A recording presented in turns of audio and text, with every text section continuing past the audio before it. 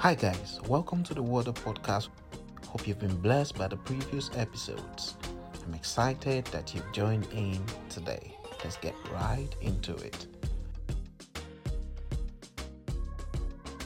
Hey, I'm just going to talk about the Bible verse for today, which is from 1 Thessalonians 5:16 to 18. I'm going to be doing a few different versions just so we can all get a full picture. I spent a part of the day just thinking about this. So I'm going to read first from the New Living Translation, which is, "Always be joyful, never stop praying, be thankful in all circumstances, for this is God's will for you who belong to Christ Jesus." So I'm just going to read a few other ones because I think it's important that when we're trying to get just a bit of detail, reflecting on what's being said here, that we hear other versions. So the King James, "Rejoice evermore, pray without ceasing, in everything give thanks, for this is the will of God in Christ Jesus concerning you." The Amplified, which is another great version, "Rejoice always and delight in your faith. Be unceasing and persistent in prayer. In every situation, no matter what the circumstances, be thankful and continually give thanks to God, for this is the will of God for you in Christ Jesus." So what I get from this, and what I really feel from me today, is more of a self-check internally of where you are. So to rejoice, to always be joyful. We've heard a Bible verse that says, "The joy of the Lord is our strength."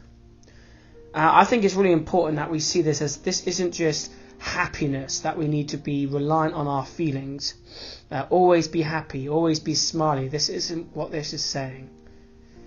Always be joyful. We can be joyful because it's something that God gives us. I don't know about you, but I've been in a situation where, health-wise, where I went to a really dark place for a long time. And actually I felt like my joy had been taken away from me. That didn't mean I didn't have some happy moments that were worth smiling about, and I didn't have some sad moments. But actually this joy, that my focus that had fallen off God because this illness has become bigger than that in my mind. I had to go through a time of recentering and finding that joy, finding that possibility to rejoice in the everyday, to always be joyful. And as my friends and my now wife were praying over me, without me knowing, that joy would fill me again. I started to laugh quite uncontrollably. It's the first time, the only time really it's actually ever happened to me like that, feeling the Holy Spirit in that way. But in that, it gave me a tool to fight the everyday. And within that also, if we're grounded in Jesus, if we're grounded in our Father, then we can see from His perspective.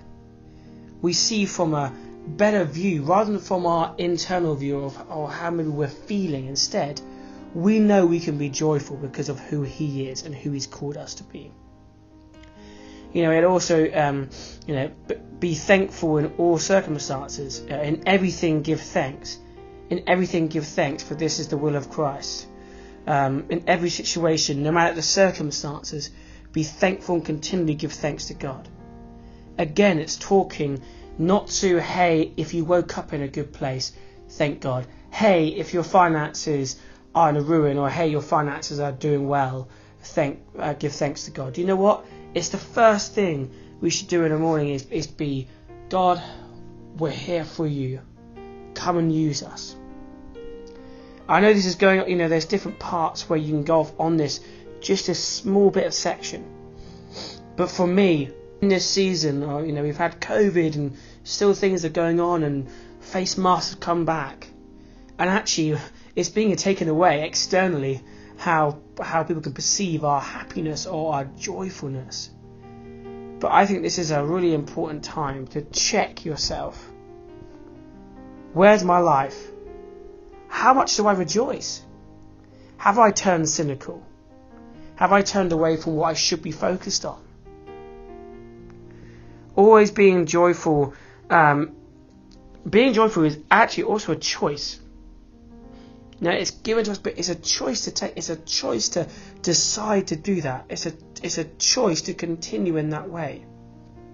It's that persistent in prayer. Another great, something so important that we can is one, not to give up easily when we're praying for change to happen. Keep battling, keep pushing forward. Is there a breakthrough that needs to happen? Then keep persisting in prayer. Keep pushing in that area.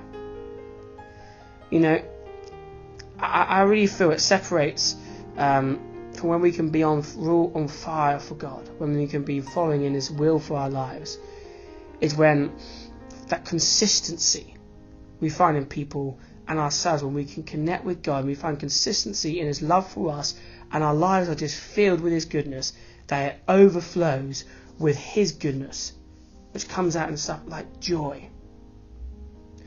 Joy can help change, can actually bring healing, emotional, physical, mental healing.